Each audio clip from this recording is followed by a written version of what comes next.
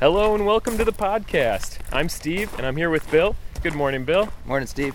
And this is our second episode ever of the Field Guides. Woohoo! And what we're going to try to do today, and over the course of many future episodes, is give you the experience of what it's like to be out in the field, in the woods, and on the trail. Each episode, we pick a different nature topic, head to a natural spot, and share with you everything we found out about that topic. Now, Bill, do you want to give a brief introduction to where we're at today? Sure. So it is a beautiful October morning, and we are at the Rhinestone Woods Environmental Education Center. So it's a New York State preserve located in Depew, which is, I think, about 10 miles away from Buffalo. About, so, I mean, yeah, it doesn't take me long to get here. We're in a suburb of Buffalo. But this property was really a private nature preserve owned by a man named Victor Rhinestone. And he planted over 30,000 trees, created a whole bunch of ponds, and then eventually the land came to the state. It was donated to the state in the 80s. And they've been taking care of their property since then. There is an environmental education center here, a beautiful building, a beautiful green building that was renovated in 2007.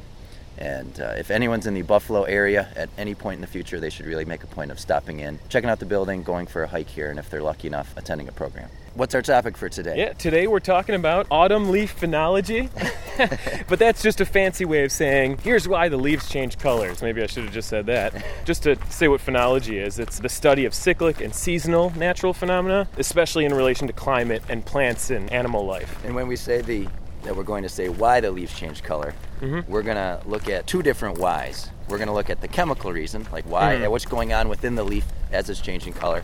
But I think most of what we're going to talk about today is the evolutionary history, or at least the evolutionary theory of why this is happening. Why do trees go through this process of having their leaves change color? I like to think the trees change colors for us, actually. Exactly. They're putting on a show for us. They make oxygen for us, and they turn themselves into lumber for us. Right. So they were doing it before we were around. Yeah. As far as we know. Both questions are super interesting, and I think neither is really satisfying on its own. You know, right. It's really cool to have a pretty good grasp of both. And as you'll find out as this episode goes by, we don't have a grasp of both. Well, the one we have a bit more, the chemical one, we have a bit more of an understanding. We'll get into the specifics in a few minutes, but I would really actually want to start with a couple of studies that we found that I found really interesting and actually really surprising. There was one paper that I found from the Annals of Botany in 2009, and what they did was they studied a little under 2,400 tree species from about 400 genera, and from all different temperate regions of the world. And what they found was trees that produce red in their leaves, that only happens about 12% of the time.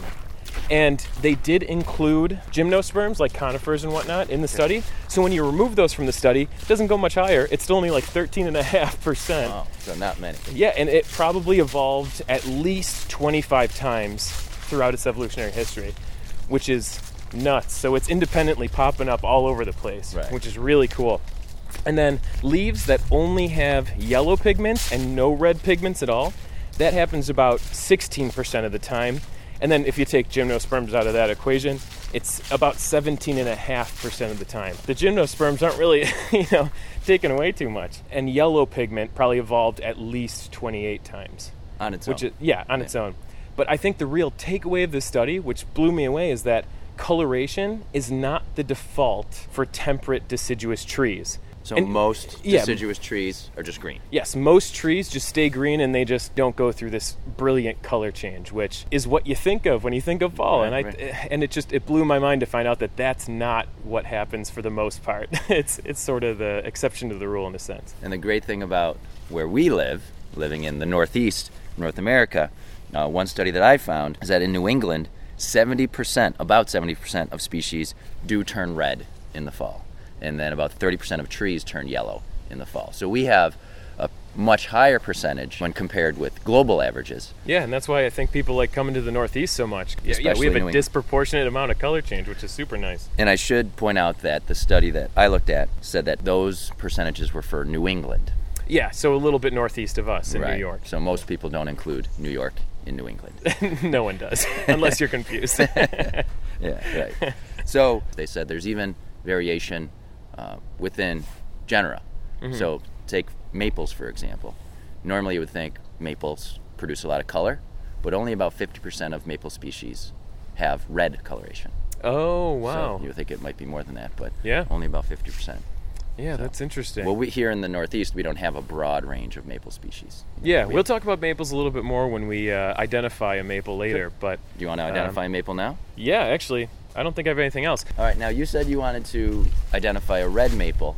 The tree we have in front of us here is not a red, but I know there's a red back up the trail a little bit. Do you want to go do the red? It's a red sugar maple. Right. But I have a little bit on red maples, so okay. Let's do the red maple. All right. Yeah. We can also bend down because there's lots of red maple leaves at our feet as well. You're just trying to get me to bend over.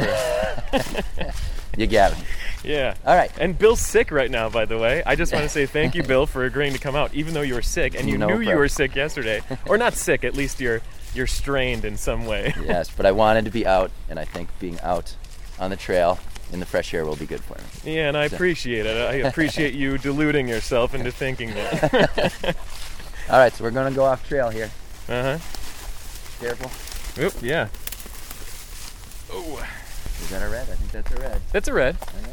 Yeah. Do you want to know how I know it's a red? Ow, jeez. Oh, no. It's because the tree's labeled. Labeled? It's not. But that would be something that they would do at a nature center, right? It is true. So if you're walking up to a tree and you're wondering, what kind of tree is this? What do we look at first? Okay, so there's just the 5 basic categories. And Bill and I both use Peterson's Guide to Trees and Shrubs, and they break it up in a really nice way. There's a section for needle-like leaves, and that one's pretty simple. And then you have your broad-leaved plants that are opposite and simple. You have broad-leaved plants that are opposite and compound. Right. And then you have alternate simple and alternate compound. So those are the 5 major categories. And luckily, the opposite-leaved trees doesn't have that many species in it. Not and around you can, here, yeah. Yeah, and you can actually get the vast majority of them just through remembering madcap horse. Right. So madcap horse, the MAD, the mad part of it, stands for maple, ash, and dogwood. So if you have one of those 3 trees in front of you, it's going to be an opposite brancher. And then the cap stands for Caprifoliaceae, which sounds very complicated, but Steve, what's in that group of plants? Honeysuckle's the big one, viburnums. What else? There may be some other ones in there, but those are the 2 big ones that we usually run into, in our travels. Mm-hmm. So you have maple, ash, dogwood, that's the mat. Yep. Cap for Caprifoliaceae, which are the viburnums and the honeysuckles. Mm-hmm. And then horse is horse-chestnut. I will say, if you spend a lot of time outside looking at trees, especially in wild areas, you're not going to run into a lot of horse-chestnuts. At least not in the Northeast. They're just planted right. all throughout Buffalo. So Anytime I've ever seen a horse-chestnut, it's been on a lawn, in a park, yep. Not in a wood setting. They're not native anyway, right? We have one at my cabin, but it's because we planted it. In fact, my relatives confuse me. They're like, ooh, we have a chestnut. We planted it. Here, let me show you. And they take me over to this chestnut. I'm like, that's a horse-chestnut. That's not what I wanted. That's not what I expected. They get a tar spot fungus real bad, especially at my cabin. There's one. It's it's covered. It's a disgusting looking tree, really. It's like some Norway maples that they're just covered in tar spot, and they're no good. And that's a personal. But we're not judgmental about trees. Yeah. So if you're looking at a medium to large tree and it's opposite branching, chances are it's going to be a maple or an ash. Dogwoods and viburnums and honeysuckles don't get real large usually. Yeah, they're just little shrubs. Yeah, they're shrubs. And horse-chestnut is pretty easy to identify. It has a very distinct leaf. You're automatically narrowed down to a maple or an ash if it's a medium to a big tree. Yeah. We believe this tree is an opposite brancher. Mm-hmm. Well, we know but let's pretend that we're figuring it out. So it's an opposite brancher, and then we look at the leaves, and we're convinced that it's a maple. Mm-hmm. Think of the Canadian flag, right? Yes. But how do we know which maple this is? If I'm thinking about the maples, the ones that I see the most are either red, sugar, or silver maple. Right. Silver maple has really, really deeply cut areas around each lobe. With a sugar maple, kind of think of your hand, like spread wide. Okay. It's got about 5 main veins and 5 main points. And that one's really like the Canadian flag, I think, right? I think it's a stylized, but that's the one that's closest to Yeah, it. Yeah, definitely. And the big difference between a red maple and a sugar maple is that a red maple is really only going to have 3 main veins and only 3 main spikes that those veins kind of come to a point in. I would say that the red maple has the teeth. And sugar maple has an untoothed margin. Smoother. It's a smooth, Before we get into the pigments, I actually want to bring something up that I thought was interesting about maples in general. You know that the family's not the Aceraceae, right? No. Yeah. Would you believe me if I told you that they're in the same family as Horse-chestnut? No, I would not. Yeah, well, you better believe me because I looked it up last night. I was searching all over Google Scholar, and the soapberry family's kind of interesting. Wait. So you're telling me that the maples are in the soapberry family? Yes. It's really weird. So there is no Aceraceae? Nope, it doesn't exist anymore because it only had one genus, and that genus is now part of the soapberry family. Whoa. And that family is the Sapindaceae. Yep, and so that's the maple, the horse-chestnut, and the lychee. Okay. And I could have swore that I had a lychee shake when I was down in the Everglades. It's a lychee fruit. I know, but I went on the website for Robert Is Here. That's the place that we went to. And they're like, no, it's only available mid-May to mid-June. So I was lying to myself. I was convinced that I'd had it. Maybe I saw it on the menu and it was like, oh, it's only seasonal, and it stuck in my head for some reason.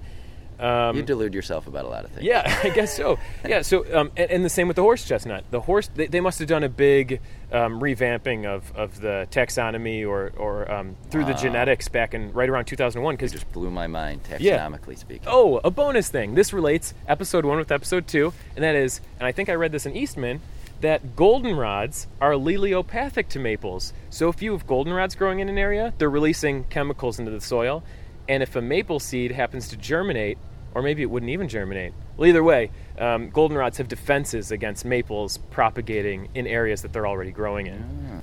Yeah. Wow. Okay, so I guess back to the pigments. We're talking about special pigments today? Yes. And you grabbed the greenest leaf. Did. Is this on purpose? It is on purpose because I figured I could just bend down. Oh, right. Because at our feet, there are lots of red maple and other leaves with red in them.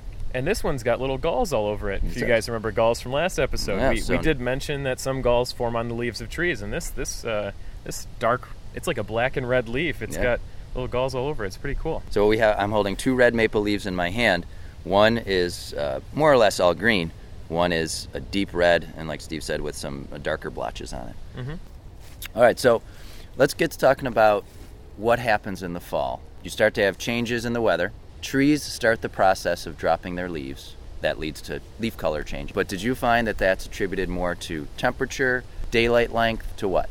A little bit of both. I'm going off a 2015 study that wasn't on that topic, but what they had cited was that temperature and photo period, which is the amount of daylight you have. I don't know how much I should just trust that, but that's sort of what I was going off of. I was trying to go with like the newest publications. Right. Did you find something different where it was more one than the other? Well, what I found, and as we go along through the podcast today, people are going to keep hearing us say that people don't know. Researchers don't know. Even people that know a lot about trees and how they work and what's going on, they're not sure. But the thing to watch out for, when I started doing the research for this podcast, I would watch a lot of videos from sources that I figured were reputable, like Scientific American, and they said with certainty that trees start the process of dropping their leaves and color change when photoperiod or daylight length reaches a certain point in autumn.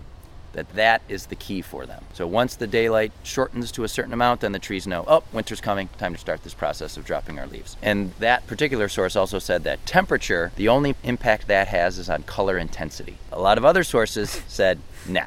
Yeah. I'll get into later on, there's a study that related when colors started to appear has to do with atmospheric concentrations of CO2. I think the bottom line is here, we're not sure. Yeah. But there's going to be a lot of sources out there that say it's related to daylight length. That when the hours of daylight during the autumn reach a certain point, then the trees are going to start releasing a hormone that signals the growth of a certain layer, the abscission layer. You look like you have something to say. Do you mind if I pipe in about the hormones? Go right ahead. Okay. Genes rule everything, really. And this is really important for people who like biology to understand that genes are incredibly important when it comes to what you see. Yeah, what's happening. Yeah, everything they do, everything they look like, and everything in between. And several thousand genes are expressed during leaf abscission. So DNA becomes RNA, and RNA becomes protein, and a lot of that has to do with hormones. And the hormone has certain effects that actually cause genes to be expressed. I really hope I'm not losing people, but you're losing me.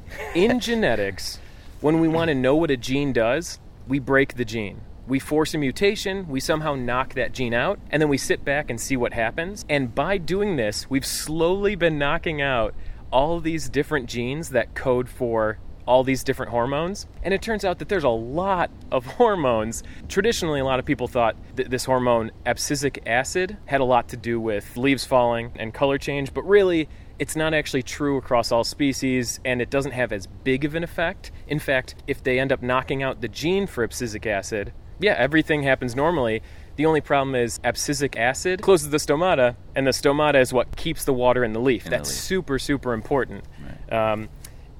So what they found was that almost any hormone you've heard of has to do with this. So it's like the big ones, there's like 5 big classes, and the majority of those do. So you have ethylene, abscisic acid, auxin that we talked about last episode, gibberellins, and other hormones in various concentrations. They all play important roles. And it's just a complicated mess, and it's so hard to figure out. And I think that's partly why we're still figuring it out today. So when I say that when researchers think that daylight reaches a certain length, the tree releases a hormone starting the process, that is a gross oversimplification of what's going on inside the tree. Yeah, they haven't figured it out. But there's good reason why they haven't figured it out. Because just this one simple act that happens in a big group of plants is so complicated. Right. And when you have all these puzzle pieces doing all their own thing all at different times, it's hard to figure out how they're all fitting together. Oh, yeah. Who's doing what. Yeah. All right, but we do know that when the tree starts the process, a layer starts to form where the leaf stem is attached to the twig. So what starts to develop there is called the abscission layer. Now that layer is actually 2 parts. There's a film closer to the leaf called the separation layer, and the cells within that are short and thin-walled, so they're brittle. And then closer to the stem, another film starts to form called the protection layer. And what starts to develop is this corky nodule. That starts cutting off flow of nutrients from the leaf and to the leaf, and that starts the process of chlorophyll disappearing. We can start to see other colors, which we'll get into in a moment. Mm-hmm. And over time, the separation layer gets thicker and thicker, pushes against the separation layer, and eventually a tear forms in the separation layer, and the leaf will fall off and then fall to the ground. And then you have that protection layer there, which essentially we see as the leaf scar. Mm-hmm. All right, so that's the simplified version of what happens. Now, this process stretches over the course of weeks. And what's happening during that process? What do we want to talk about there? The 3 most important things for a plant cell. The first is that it is a cell wall. This also has almost nothing to do with what we're going to talk about today. The vacuole, which we'll get to later, the vacuole is a big reason why the plant can stay erect, why the plant can stay turgid. So that's very important. We'll talk about that. It's important with anthocyanins. And then it's got chloroplasts. Right. And chloroplasts are super important. Plants are autotrophs. They use the sun to make their own energy. And chloroplasts are the area that happens in. And within the chloroplasts are the pigments. Yes, but I just wanted to give a very, very brief overview of just photosynthesis in general. Well, right, because definitely. Photosynthesis is just taking CO2 from the air, water from the ground, and you're turning into organic molecules, which are going to be like sugars. They're going to be like cellulose, just important building blocks for the plant. We're just going to talk about a tiny bit, and we're only going to talk about the very beginnings of photosynthesis. This is where the whole thing starts. You have a photon from sunlight. It ends up hitting something called the antenna complex, and the antenna complex is just packed with pigments. That's all it is. And when light hits a pigment, it excites an electron in the pigment, and that energy is passed all the way down to the reaction center, and that's where we're ending. We don't care about that anymore. It goes into the photosystem 1 and 2 processes, and we don't need to know anything about that. But inside the antenna are chlorophyll and carotenoids, and that's what absorbs or reflects sunlight. Chlorophyll, that's the green pigment that we're all used to. Carotenoids are the oranges and the yellows, and they are there in the leaf during the growing season, but they're masked by the chlorophyll, right? The carotenoids, they're absorbing wavelengths of light that could be damaging to the leaf. Some people call them almost like a sunscreen, but they're there all during the growing season. Carotenoids, which some people call carotenoids. Yeah, and I like that. I like that too. I like carotenoids. Because you can see that those pigments can be found in carrots as well. But and beta-carotene, which you'd pronounce carrot, you know. Right, exactly. That's one of the carotenoids. And we have carotenoids in our eyes. They do protect our retina from damaging wavelengths of light. And then if you've ever seen the Grand Prismatic Spring in Yellowstone National Park, it's this amazing hot spring as big as a football field, and it has all these rings of color. And those are there because of mats of algae and cyanobacteria. Different groups of cyanobacteria are in the different areas of temperature. So when you're in the hotter water, you get the blues, and as you move out towards the edge of the spring, you get different colors. And there's this nice ring of orange and yellows around the edge, and that's where you're going to have the carotenoids. So these pigments are not just in leaves, they're in lots of living things. When I think of carotenoids, I just associate them with chlorophyll. They're found in the same spot. When the chlorophyll starts to disappear, the carotenoids can show off a little bit. It's nice to see the yellows, Sure. some of the oranges as well. There's the yellow and orange carotenoids. So when the abscission layer starts to form, which I was talking about before, that starts to cut off nutrients to the leaf, and then the chlorophyll stops being replaced, because all through the growing season, chlorophyll is getting replaced. And chlorophyll is an expensive molecule to create. Nitrogen is super important for plants. You may hear people fertilize with nitrogen and phosphorus and whatnot. But nitrogen, not only is it used in the creation of DNA, but every chlorophyll has 4 nitrogens in it. And that's an expensive thing to have. When the trees reabsorb that chlorophyll and then store it for spring the next year, 80% of the nitrogen that ends up in the seeds for the following year comes from the chlorophyll being broken down. Yeah. And that could be a very important thing. We might get into that later with something like climate change and how that might affect seed yields. If the plant doesn't have enough time to reabsorb all that chlorophyll, then it might not do as well in producing seeds. Folks should keep in mind that when they do see the leaves changing, and you touched on it in what you just said, that when they see the leaves changing, we appreciate a nice display of fall color, but when that's going on, that tree is trying to pull in as much as it can from the leaves to store that over the winter time. So it's trying to keep those leaves on as long as it could. It's got to get rid of them because it can't have them on there in the winter time, but it's trying to pull as much as it can and then store that for next year.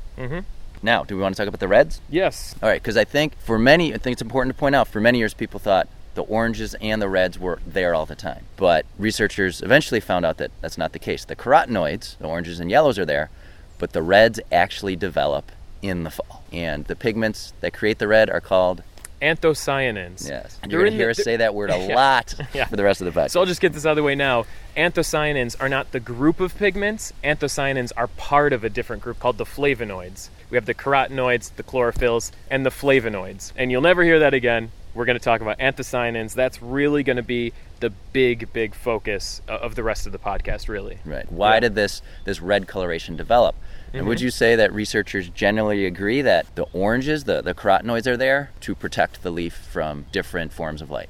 Yeah, they protect against UV rays. So the green pigments are there to help with photosynthesis, to make food. They're doing other things as well. Then you have the carotenoids are there to protect the leaf. But why do we have these red colors that develop in the fall? That is the big question that researchers the world over are trying to answer. And we're here today kind of reporting on what they found, and they're not really sure. Yeah.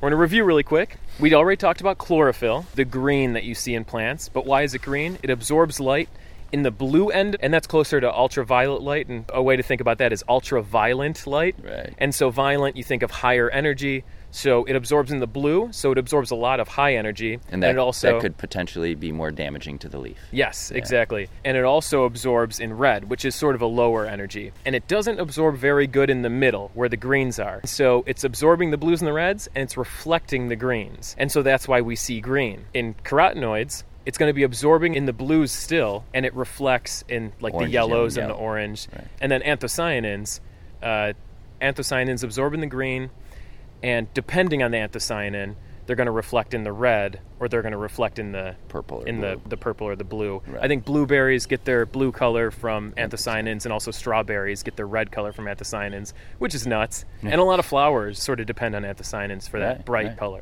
So when the abscission layer is forming and the leaf starts pulling nutrients back in, the chlorophyll disappears. There's still going to be sugars trapped in the leaf. And what happens is those sugars start to react with what are called anthocyanidins, and that creates the anthocyanins, those red colors. Within recent research history, they've figured out that this happens in the fall. Yeah. Which, again, for a long time people didn't think happened. They're like, whoa, wait a minute.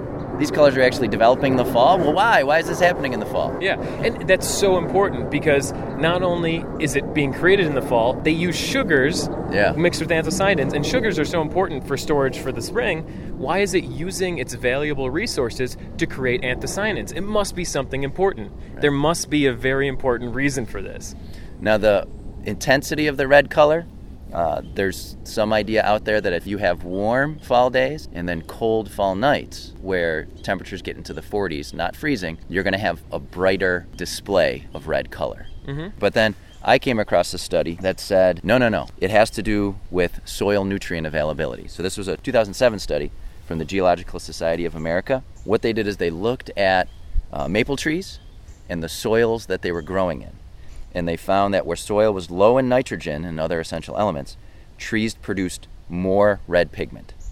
And they said that anthocyanins are an investment made by stressed trees when they stand to gain from the extra recovery of nutrients from their leaves. Okay, so it's not about the showy color, it's about survival, really. Mm-hmm. All right, so if you're a tree and you're going in an area where you don't have a lot of nutrients, where the soil is poor, you're going to create more red, because hopefully that's going to allow the leaves to hang on a little longer and you can pull more nutrients in. Yeah. Okay. I also found a study, and since we're right near red maple anyway, it has to do with red maples, and it was from the journal Plants in 2015. They studied 27 trees over 2 years, and what they found was the fall color in those trees was variable, but from tree to tree, the anthocyanin content was consistent. And what they found was that the earlier in autumn a red maple begins its senescence, the higher the level of anthocyanins there was. What's senescence? The process of losing its leaves. Yeah. Reabsorbing that, nutrients. The nutrients and losing the leaves. What they said in the discussion of the paper was that a possible factor contributing to this is that the earlier senescing leaves, they're exposed to higher solar radiation because the photo period, the days are longer. While dismantling the photosynthetic machinery, you have an increased danger of this photooxidative damage. We'll get into this, but it's what a lot of people think anthocyanins are used for, is this protection against this photooxidation. I mean, it seems like this paper has some pretty good evidence that protection from photooxidation is it could be a good theory. Sure. This study also showed that some of the variability had to do with the acidity in the soil as well. Okay. And that was something they could sort of see a positive correlation with. I think it was the more acid, the more red it was, but it just confounds things more because you were talking about nutrients and I'm talking about acidity and photo period. No matter what this particular study says about nutrient, I think that it's not just one thing. Yeah, it's so many things. Everything's going to sort of account for some of the variability. Right. This study just jumped out at me, though, because it was one of the few that mentioned nutrient availability and connecting that to color display, which I thought makes perfect sense. I don't think that's the only factor, but the researchers said that their next step was going to actually look at soil maps and then look at maps that show intensity of color display and see if they match up. Okay. So in areas where soils are poor, are you going to get a more intense display there? Yeah. Which would be very interesting to see the results from that. Okay, I think the next logical thing to go into, since we've talked about it a couple times, was the two major hypotheses about why anthocyanins are present. But I feel like you want to go for a walk when we do this? Let's walk a little bit. Yeah. Let's go this way. Yeah, so we're perfect. not walking through that. We were here, 3 days ago? Yeah. And it seemed a lot more green then, didn't it? Oh, yeah. I was actually a little disappointed last time we came out because I was like, I wish there was more color. But now, a few days goes by, so much more. It's intense.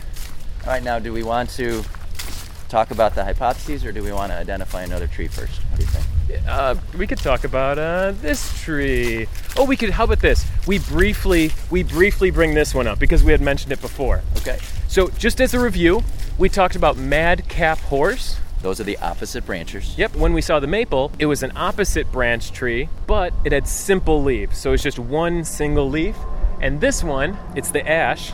It's also opposite, but it's got compound leaves. So if you pulled the leaf off, you would have leaflets. And instead of just having one broad piece of leaf, you would have the petiole, the leaf stem, and then smaller leaves attached to that. Yeah, and they call a tree like this pinnately compound. Right. And if you imagine a pin, you have this straight line, this straight stem, and then you have leaves coming off of that. Either side. I've also heard it referred to as feather compound. Oh, okay. Which makes sense because you would have the central part of the feather and then everything coming off of it. Mm-hmm. Yeah. So whereas the maple was green and turning red, we have this plant that actually I don't really see any green at all. It's just all yellow. We're only seeing carotenoids or carotenoids. That's right. Yeah. So if we look at this guy, just to give people a quick ID, look out to where the leaves are and see how the leaves are attached. Yeah. When we say branched, we're more talking about the way the leaves are branched off of. Correct. The stem. Yeah. The branch. Yeah, whatever you want to call it. Branched off of the branch. Branched off of the. We heard you liked branches, so.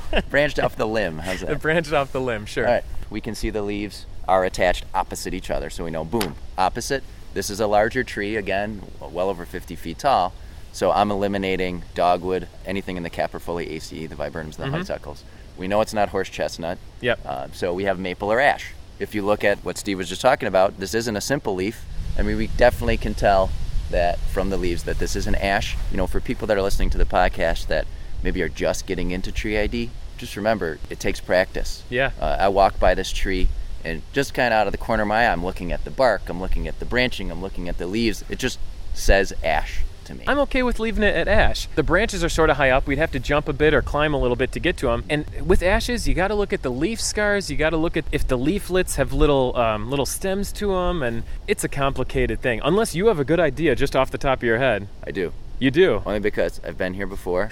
I've talked to the people that work here. Yeah. And they said like 99% of what's here is white ash. Okay. So if you go to Rhinestone Woods, white ash. But if most of the time. Most of the time. But if you're somewhere else, and if you're just starting out, definitely try. But the fact that you got it down to ash, that's important. But I will say, if someone who works at Rhinestone is listening to the podcast and they know different, let us know. Yeah, definitely. Call us out. Put us on blast. And I will say, I think both of us are okay with if someone hears something on the podcast that they know is incorrect or not quite correct. We want to know about it, right? Yeah. Yeah. Mm-hmm. Pretty sure that it's a white ash. Yes. But yeah. And it's got the yellow carotenoids. And just based on the tree, there's nearly no green chlorophyll left. That's right. So we got the yellow carotenoids and no green chlorophyll. And no red anthocyanins. Yep, no red anthocyanins. All right. Yep. All right, so let's talk about why these red colors have evolved. What are scientists thinking? There are two main ideas out there, two main competing ideas. What's the first one? What are you going to talk about? I want you to talk about the photo protection one. Okay. Because that one I can never say very clearly, and that's probably a bad photo protection? No, I mean just in general. I'm not good at explaining it. All right. So I actually have it a very succinct sentence.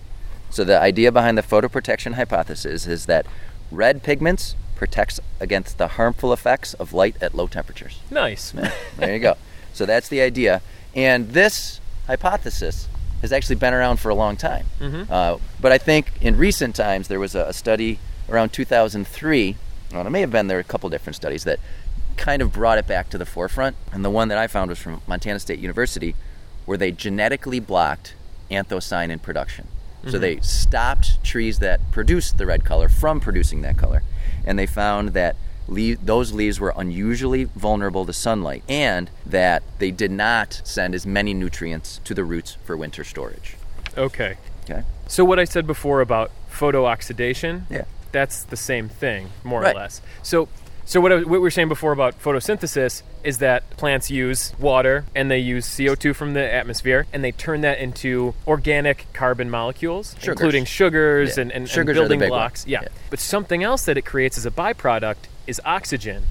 And oxygen is very highly reactive, and they want that oxygen out of the leaf as fast as possible. But it's tough because every time the stomata opens to let oxygen out, stomata are like little tiny holes in them. Yeah, little doors, controllable doors. And when they open, they let the oxygen out, but they also let water vapor out. So it's like this big balance between the two. So plant leaves, it's very important to note that they want oxygen out of their leaves. That's not a good thing to have. Right. And oxygen can actually it can react with chlorophyll. I think it's like 3 chlorophylls bind to 1 oxygen, and it makes them completely useless as a pigment. And they don't absorb sunlight anymore, and it's just a breakdown of that photosynthetic machinery, and it's just no good. And that's as much as I know about photooxidation and protection. I am not that well versed on this topic. I think we should point out that it would seem strange for some people to think of light damages leaves, because you would normally think, no, leaves need light.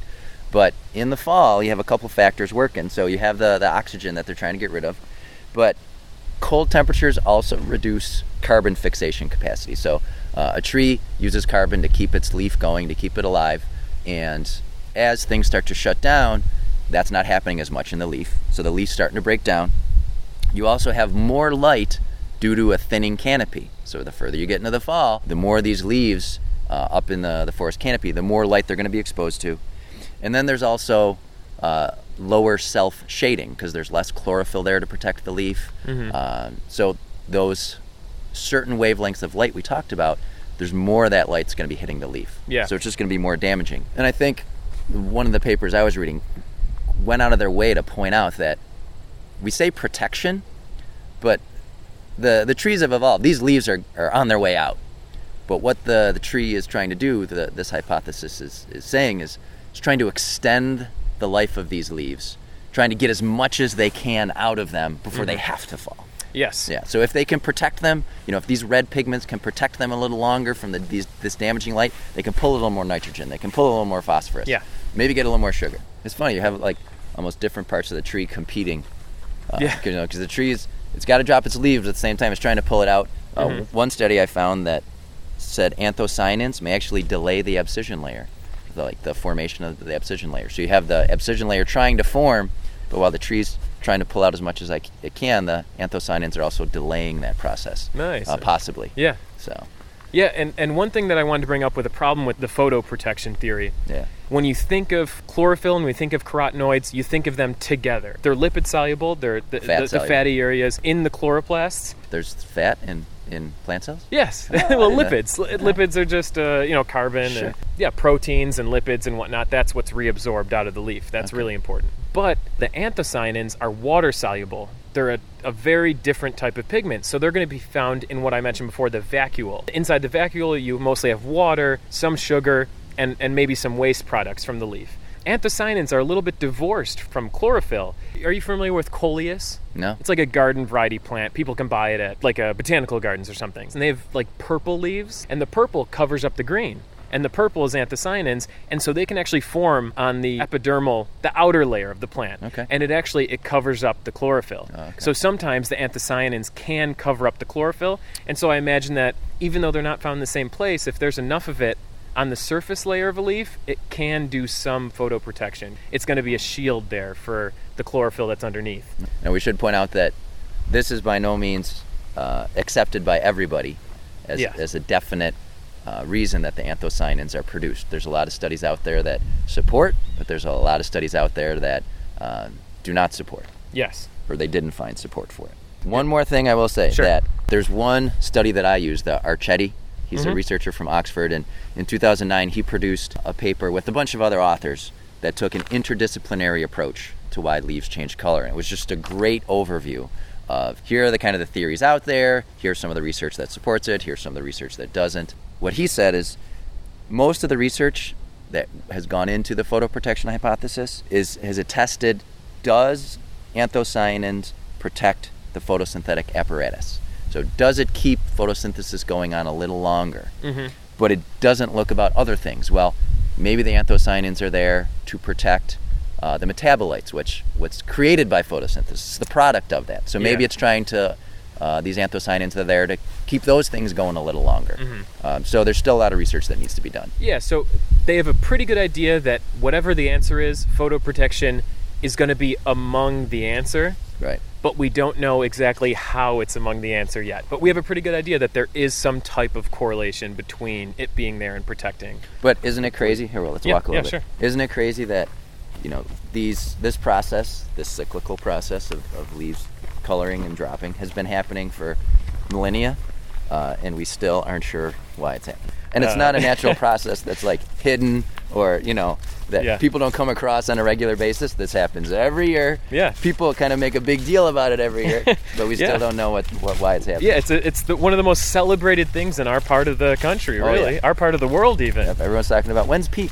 Yeah, when's peak. Yeah. You know what, though? Doing the research for this episode, it sort of made me appreciate it a little bit more. It was super frustrating going through the literature.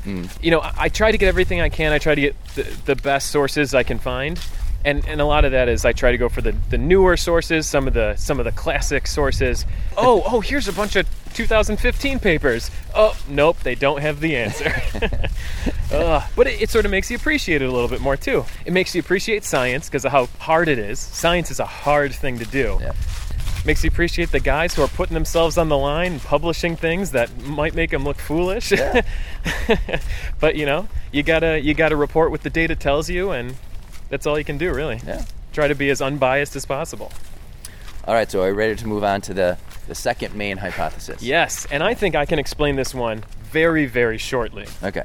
The study I'm going to use to explain the coevolution hypothesis is a study from the Royal Society from 2001. All the study was showing that there was a correlation between the degree of yellow in a plant leaf and the aphid pest load that the plant had. So the more yellow, the more aphids.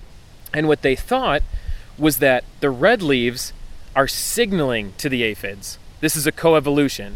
So the red leaves are signaling that they either have higher chemical defenses, lower nutrition, or that they have some other characteristic that would lower the fitness of the aphids if the aphids ended up laying their eggs on that tree. So the idea is that the aphids and the trees evolved together. Yes. And in the fall, those aphids are migrating to the trees to feed, to lay eggs, to do whatever, and that the trees have evolved this defense of this coloration. Yes. That hopefully, that may be a signal to the aphids that, whoa, these trees aren't good. Yeah. The trees are saying, we're a bad host. Yeah. Don't come, whether they are or not. I'm no good. Yeah. Don't come near me. Yeah. All right, so what do we have to support this? Very little, other than this original study. We know there's a correlation, but something very important in science is that a correlation does not equal causation. Right. We can't say that because there was this correlation between yellowness and aphid load, that there's this correlation between the two. All right. And there's been many papers going through this back and forth, and one of them was from Trends in Ecology and Evolution in 2005, and their big takeaway was that the authors of this paper, they ignored alternative hypotheses, which are super important in science, that you just don't have a null hypothesis that it's just like, oh, it's this or it's not. You say it's this, or it could be this other phenomenon, it could be this other explanation or something. One of their biggest points was that aphids can't see red, and that is a huge problem, because if they're signaling with red, if the aphids can't see it, that's problematic. And there's aphids don't have a red receptor. Yes, they have a blue and they have a green, but they do not have a red. And the blue and the green are very important later in another publication that we'll bring up very, very briefly. But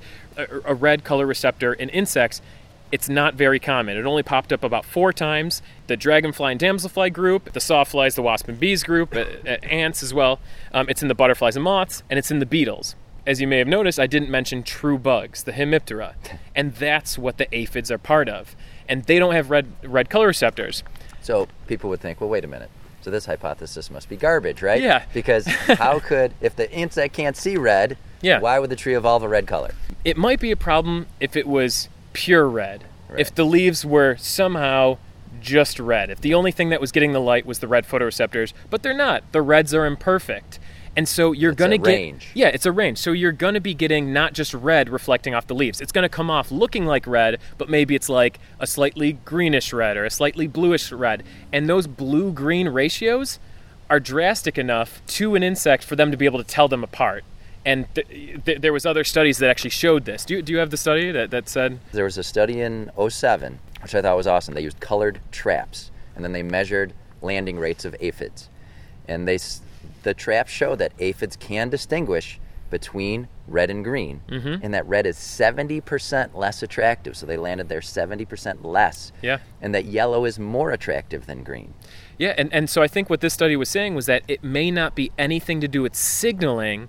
It might just be the aphids, they're more attracted to yellow than they are to red. Right. It's not that the leaves are saying, hey, we're red, don't come this way. It's that it's all on the aphids in a sense. There's something about the trees that are red that's not as attractive. Yes. It may be the color. Who knows? It probably has something to do with the color, but we're not sure how. I do want to jump in if you don't have anything else I'm right good now. with this, yeah. But I think we do also want to give people some of the studies that support this. Like in 2003, there was a study that showed that trees with green leaves showed more herbivory than those with autumn colors.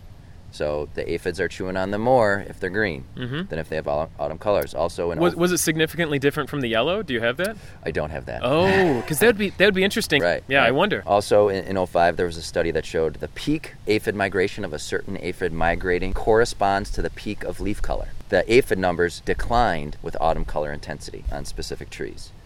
So there is a lot of evidence out there. In 2001, there was a study that looked at 262 tree species. They did a comparative analysis. Trees with autumn colors have an evolutionary history of interaction with aphids in autumn. So if you're a tree and you evolve colors in the fall, chances are you're interacting with aphids in the fall as well. So all of these studies kind of point to, there's something going on here between aphids and leaf coloration. Yeah. We're just not exactly sure what it is. Yep. And one of the things in the Archetti article, that kind of overview, it did say there's not enough evidence to confirm red as a signal because these studies don't show that aphid preference evolved in response to the color. There's not enough of a direct link being shown. They're like saying, yeah, somehow they can tell the difference in the color, but we're not sure exactly what's going on with the interaction. So there's still a lot more research that needs to be done. The one thing I liked about this hypothesis, though, is this did link up to the study I mentioned earlier today that talked about leaf color may be related to availability of nutrients in the soil. So if you're a tree that's in poor soils, you're going to have brighter colors. Yeah. And if the coevolution hypothesis holds true, those bright colors, which will allow you hopefully to draw more nutrients out of your leaves, it's also going to make you less attractive to aphids. And if you're a weak tree, you don't want aphids coming and hanging out on you either. So we've covered the photoprotection hypothesis. Yes. We've covered the coevolution hypothesis. Yes. Those are the two biggies. Yeah. Let's just take a quick break now and just look at this tree. Okay. I think that I just need a break now. I have to take a mini break. So, okay. Which tree you want to look at? What we're looking at now is a tree that I can't see any of its leaves. Oh yeah, I can. There's some leaves. Yeah. So this is not an opposite tree, so it's not in the madcap horse category. Okay. And this tree... Are you sure? What? What are you thinking this is? What do you mean? This guy right here? Yeah. Look up. Hold on. Oh, is this a maple? This is a maple. Holy cow. But you thought it was a what? I actually thought it was a beech for a second. Right. Holy cow. So it goes to show you can't just go by bark. Yeah. We have to leave that in there. I feel like I've never been more embarrassed about something in my life. No, because from the trail, when we started walking over here, I said, oh, I think that's a beech. But then when I looked up and saw the leaves. Now I'm looking for a beech, but then I think that's a musclewood now. And that's a thick musclewood, though. Holy cow. And the musclewood, again, it's not one that's producing any reds. I don't see any, there's no evidence of that. Why don't we talk about the musclewood? Because this isn't a tree that a lot of people run into. Yeah. Or at least not one they'd recognize. So we have a smaller tree here. This one maybe, 20 feet tall? Yeah. So it's definitely an understory tree. Oh, for sure, yeah. And it has leaves. They're sort of finely toothed, and they're alternate on the stem, so they're not going to be included in your madcap horse. That's like the last tree that I got completely wrong. So we can eliminate maples, ashes, dogwoods, all that thing. Yeah. The fact that it's an understory tree, that helps narrow it down. Yeah. Although you could be looking at a young specimen. Yeah, that's true. But I think with this guy, he's going to throw my bark hypothesis out the window, saying you shouldn't use bark because this tree does have a very distinctive trunk. Yes. Right? More distinctive than beech, as it turns out.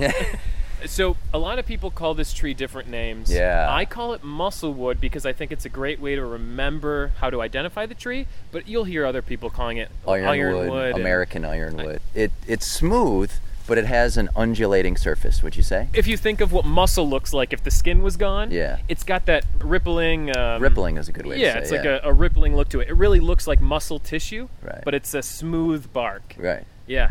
So you have, and like we said, it's an understory tree, so it's not going to get real big. And I will say that typically when I do see this tree, I identify it by its bark. Yeah, I don't even look at the leaves. Yeah. All right, so we have a musclewood.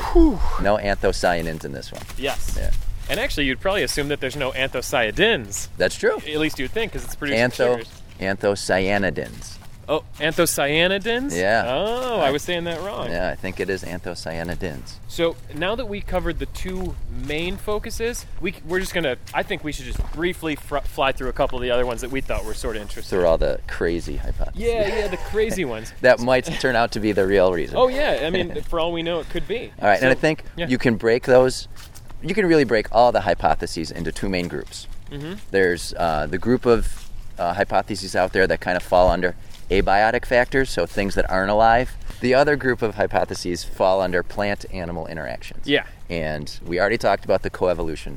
Yes. So that falls under that. Oh, let me talk about the trophic mutualism. Yes.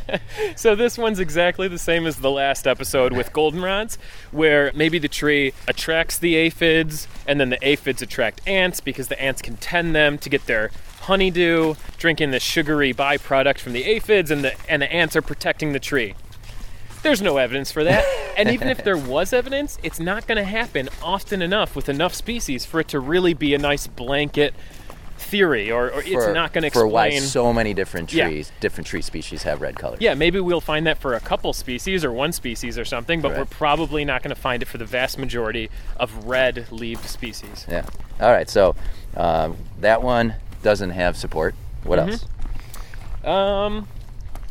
Well, my favorite. You liked. I know which one. I liked the anti-camouflage one. That's a good one. The idea behind that is that the reason these red colors developed is because, again, it has to do with the aphids, but the idea is that the aphids were coming onto the tree, so the tree evolved these colors, so the aphids will stand out. Yes. So it's basically saying, look, there's food here. Some bird will come in and say, ooh, great, I can see these bugs much easier. Yeah. And then it'll eat them. But again, no evidence really supporting that. Yeah. Hypothesis. And so your favorite hypothesis is complete garbage, but I just want to share my favorite hypothesis, and I think that this one's interesting because it takes this whole conversation in a completely different way. Okay.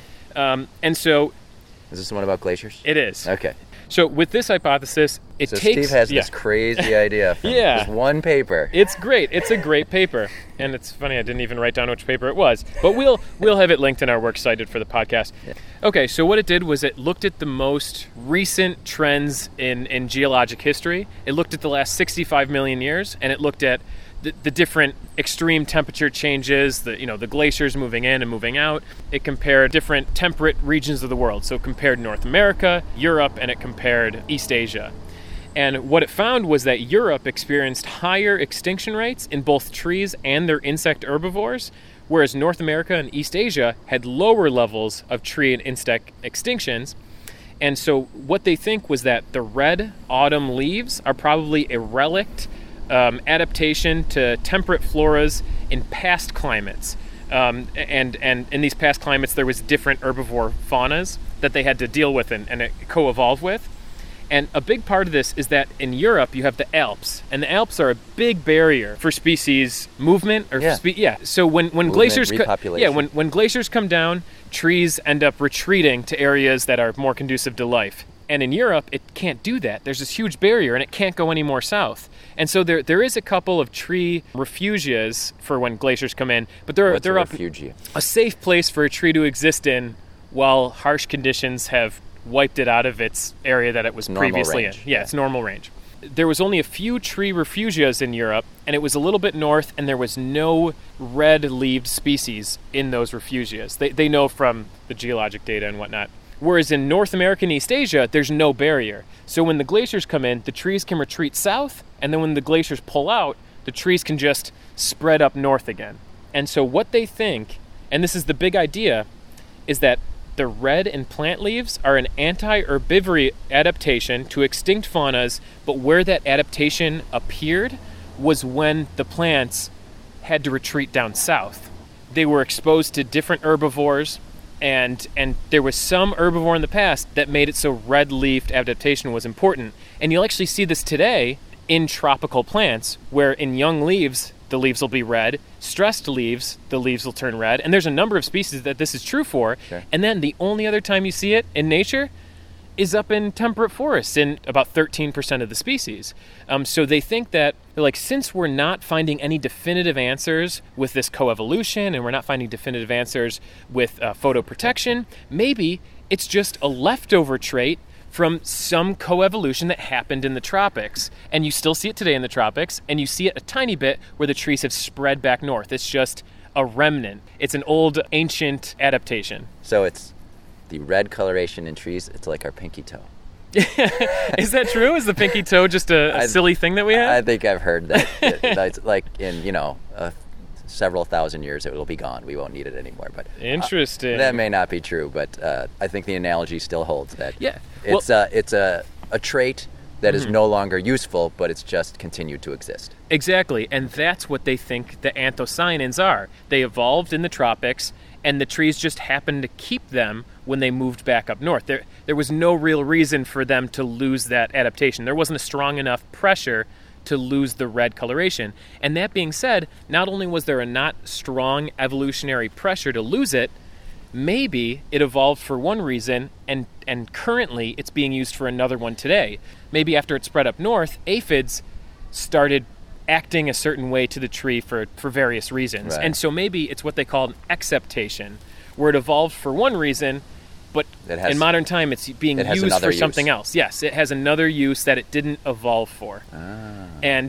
And I think it's it took the argument in a completely different way. Sure. And it was just a nice breath of fresh air where they even ended the paper, maybe this will cease this heated debate about coevolution and versus photoprotection. Right. Yeah. And I thought it was just a fascinating little study. I mean, again, science isn't about believing or disbelieving, and it's just about looking at the evidence and seeing what makes sense and what doesn't, and testing those ideas. And if they fail even once, we try something else. Yeah. Or try it in a different way. Try to explain it in a different way. Yeah. Fail better, right? Yeah. If at first you don't succeed, fail again. Yeah. Fail better. Yeah. Incremental steps toward the truth. Yeah. We hope we're less wrong. Every year that science goes by, we hope we're closer to the truth. Right, we hope we're less wrong. Or at least further from the not truth. Further from being completely wrong. Yeah. So, personally, I think we're going to eventually find out that it's kind of a combination of things. And maybe, like you just said, maybe it's this relic trait that's not being used anymore, but now it's found another use. Yeah. I don't know. What do you think? Do you think it's going to boil down to one thing, or it's going maybe we'll find that this coevolution with aphids or some other species, it explains some of the variation in these trees, and I think that's all we can really hope for in a way, because nothing happens in a vacuum. Right. Nothing happens by itself. So, and that's what gums up the works. That's what makes things so complicated, but that's also what makes things so beautiful. It's interesting. It makes it so much more interesting. And will give us fodder for many, many, many podcasts. Oh yeah, I know. And if nature was so easily pigeonholed, would people be this passionate about it? Would we be this excited to do research on something that's so confusing and hard? So beautiful. Yeah. Oh, but beautiful. It's wonderful. Chaotic but ordered all at the same time. It's wonderful. All right, so do you have anything else to add? I think that I'm done talking about this topic. I think I finally feel good about the amount of stuff we put out there. Did you have anything else from your research? Anything that is killing you to get out? I did not. We got everything that I wanted to get out about the two main theories. We identified some trees. Yeah, so let's just go over a very quick summary of the episode. Okay. So, pigments, they reflect light, that's what gives the color, but they also absorb light, and that light is used in photosynthesis. And that's super important. That's a big thing. Chlorophylls are green, carotenoids are yellow and orange. Carotenoids. And anthocyanins are red. Anthocyanins are produced in autumn. We don't know why, but we think that it has something to do with coevolution, and we think it may also have something to do with photoprotection, some combination thereof. That's our best guess today. And we're including, when we say we, you're including us with all the researchers out there doing we're the work. Waiting for the new publications to come out. Yeah, and I think that's it. We looked at musselwood today. Noticed that by the way the bark looks, the ripply mussel-like bark. Remember madcap horse for both ashes and maples, and also the opposite branching trees.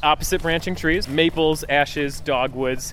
Caprifoliaceae, which is the viburnums, the honeysuckles, and also the horse-chestnut. And remember, horse-chestnut and maples are all in the same family now. That's right. Which is super weird. That blows my mind. Yeah, it's incredible. Well, first we wanted to say thank you to our friend Matt. He has his own website and podcast, indefensiveplants.com. And the podcast is excellent. A little more technical than ours, so all you botany lovers out there, check that one out. But he gave us a nice shout out on a recent episode. Yeah. So we are doing the same for him. Check out indefensiveplants.com. Yeah, and if you like me at all, I've been on about 20% of his overall podcast. He's got a number of them. We talk about a lot of cool topics, and then including even nature books that we like. We even did an episode on that. And they talk about a lot of different things. You did one on mate. We did one on yerba mate, the Argentinian drink that's delicious, that some people find terrible and disgusting. Oh, garter snake! Garter snake slithering in front of us. Nice. In the one spot of sunlight that we walked through. And we just chased him out of it. Yep. And so thank you to Matt, and check out his podcast. It's really cool. And thank you to everyone who's liked us on Facebook. Yes, that's right. And if you like it, please share it with other people. Let them know about it and encourage them to like it, because the more traffic we get to our website, which is thefieldguidespodcast.com. So the more traffic we get, the more downloads then we hopefully can get it up on iTunes and on other websites, right? Yes. So, and it'll make things a lot easier for people to get it on a monthly basis. Right. Yep. And so thank you, everyone. And if you have ideas for topics you'd like us to cover, winter's coming along, and we're always going to be out in the field looking at stuff. So that's right. So let us know what you guys want to hear, and we'll do our best. And we appreciate everyone liking and leaving comments for us. Thank you very much. Thank you. All right, we'll see you next month. Yep.